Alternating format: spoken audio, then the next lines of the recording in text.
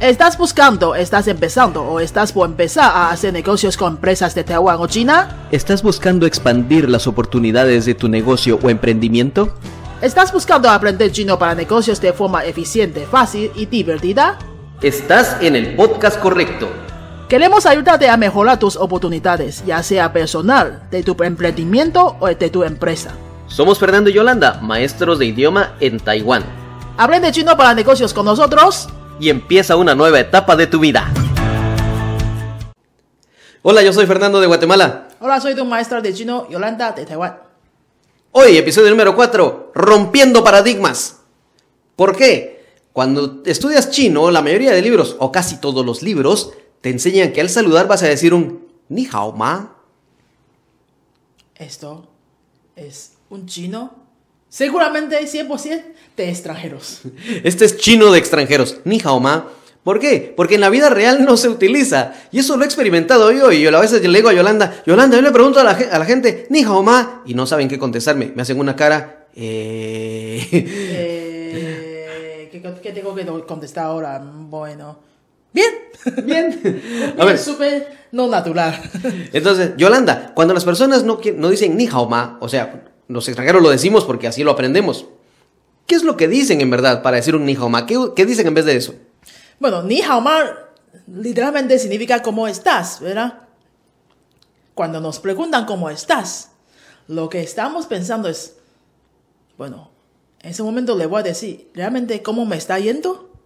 O le digo mis problemas de la vida, o le digo qué fue lo que hice ayer, porque literalmente lo que quiere saber es cómo estoy, ¿no?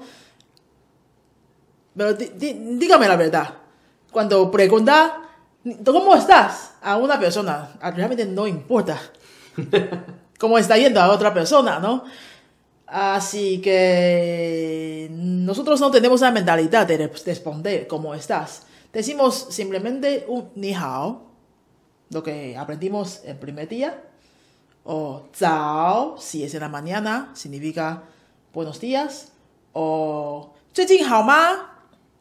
Si llevas unos días sin ver a esta persona, o podemos aprender otro nuevo que es hi. Hi, en inglés. Sí, realmente hi viene de inglés, pero sí existe ese carácter en chino. Y ese hi es muy universal, se usa en todos los casos y muy seguro, no va a causar ningún problema. Y es algo que creo que también se utiliza en español. Muchas personas ya solo dicen hi. En español también. Yo creo que algunas personas ya lo estarán utilizando también. O sea, en chino también puedes saludar simplemente con un hi. Pero en este caso, Yolanda, tampoco se da saludo de mano, ¿verdad? Como lo que habíamos dicho en los episodios anteriores, se da la mano en una ocasión formal, cuando te está presentando a alguien, o sí, ocasión formal específicamente. Pero también se dice hi. Cuando me está dando la mano. Sí. No suele pasar. No suele pasar. Cuando está dando la mano, como dije que es ocasión un poco más formal, se dice ni hao. Ni hao. Uh-huh. Entonces recuerda, chino de extranjeros, ni hao ma. El verdadero chino, inglés, hi. Sí, así que deja de decir ni hao ma.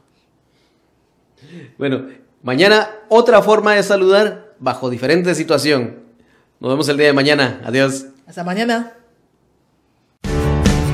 Si te ha gustado este tema, déjanos un comentario, danos 5 estrellas o comparte con tus amigos.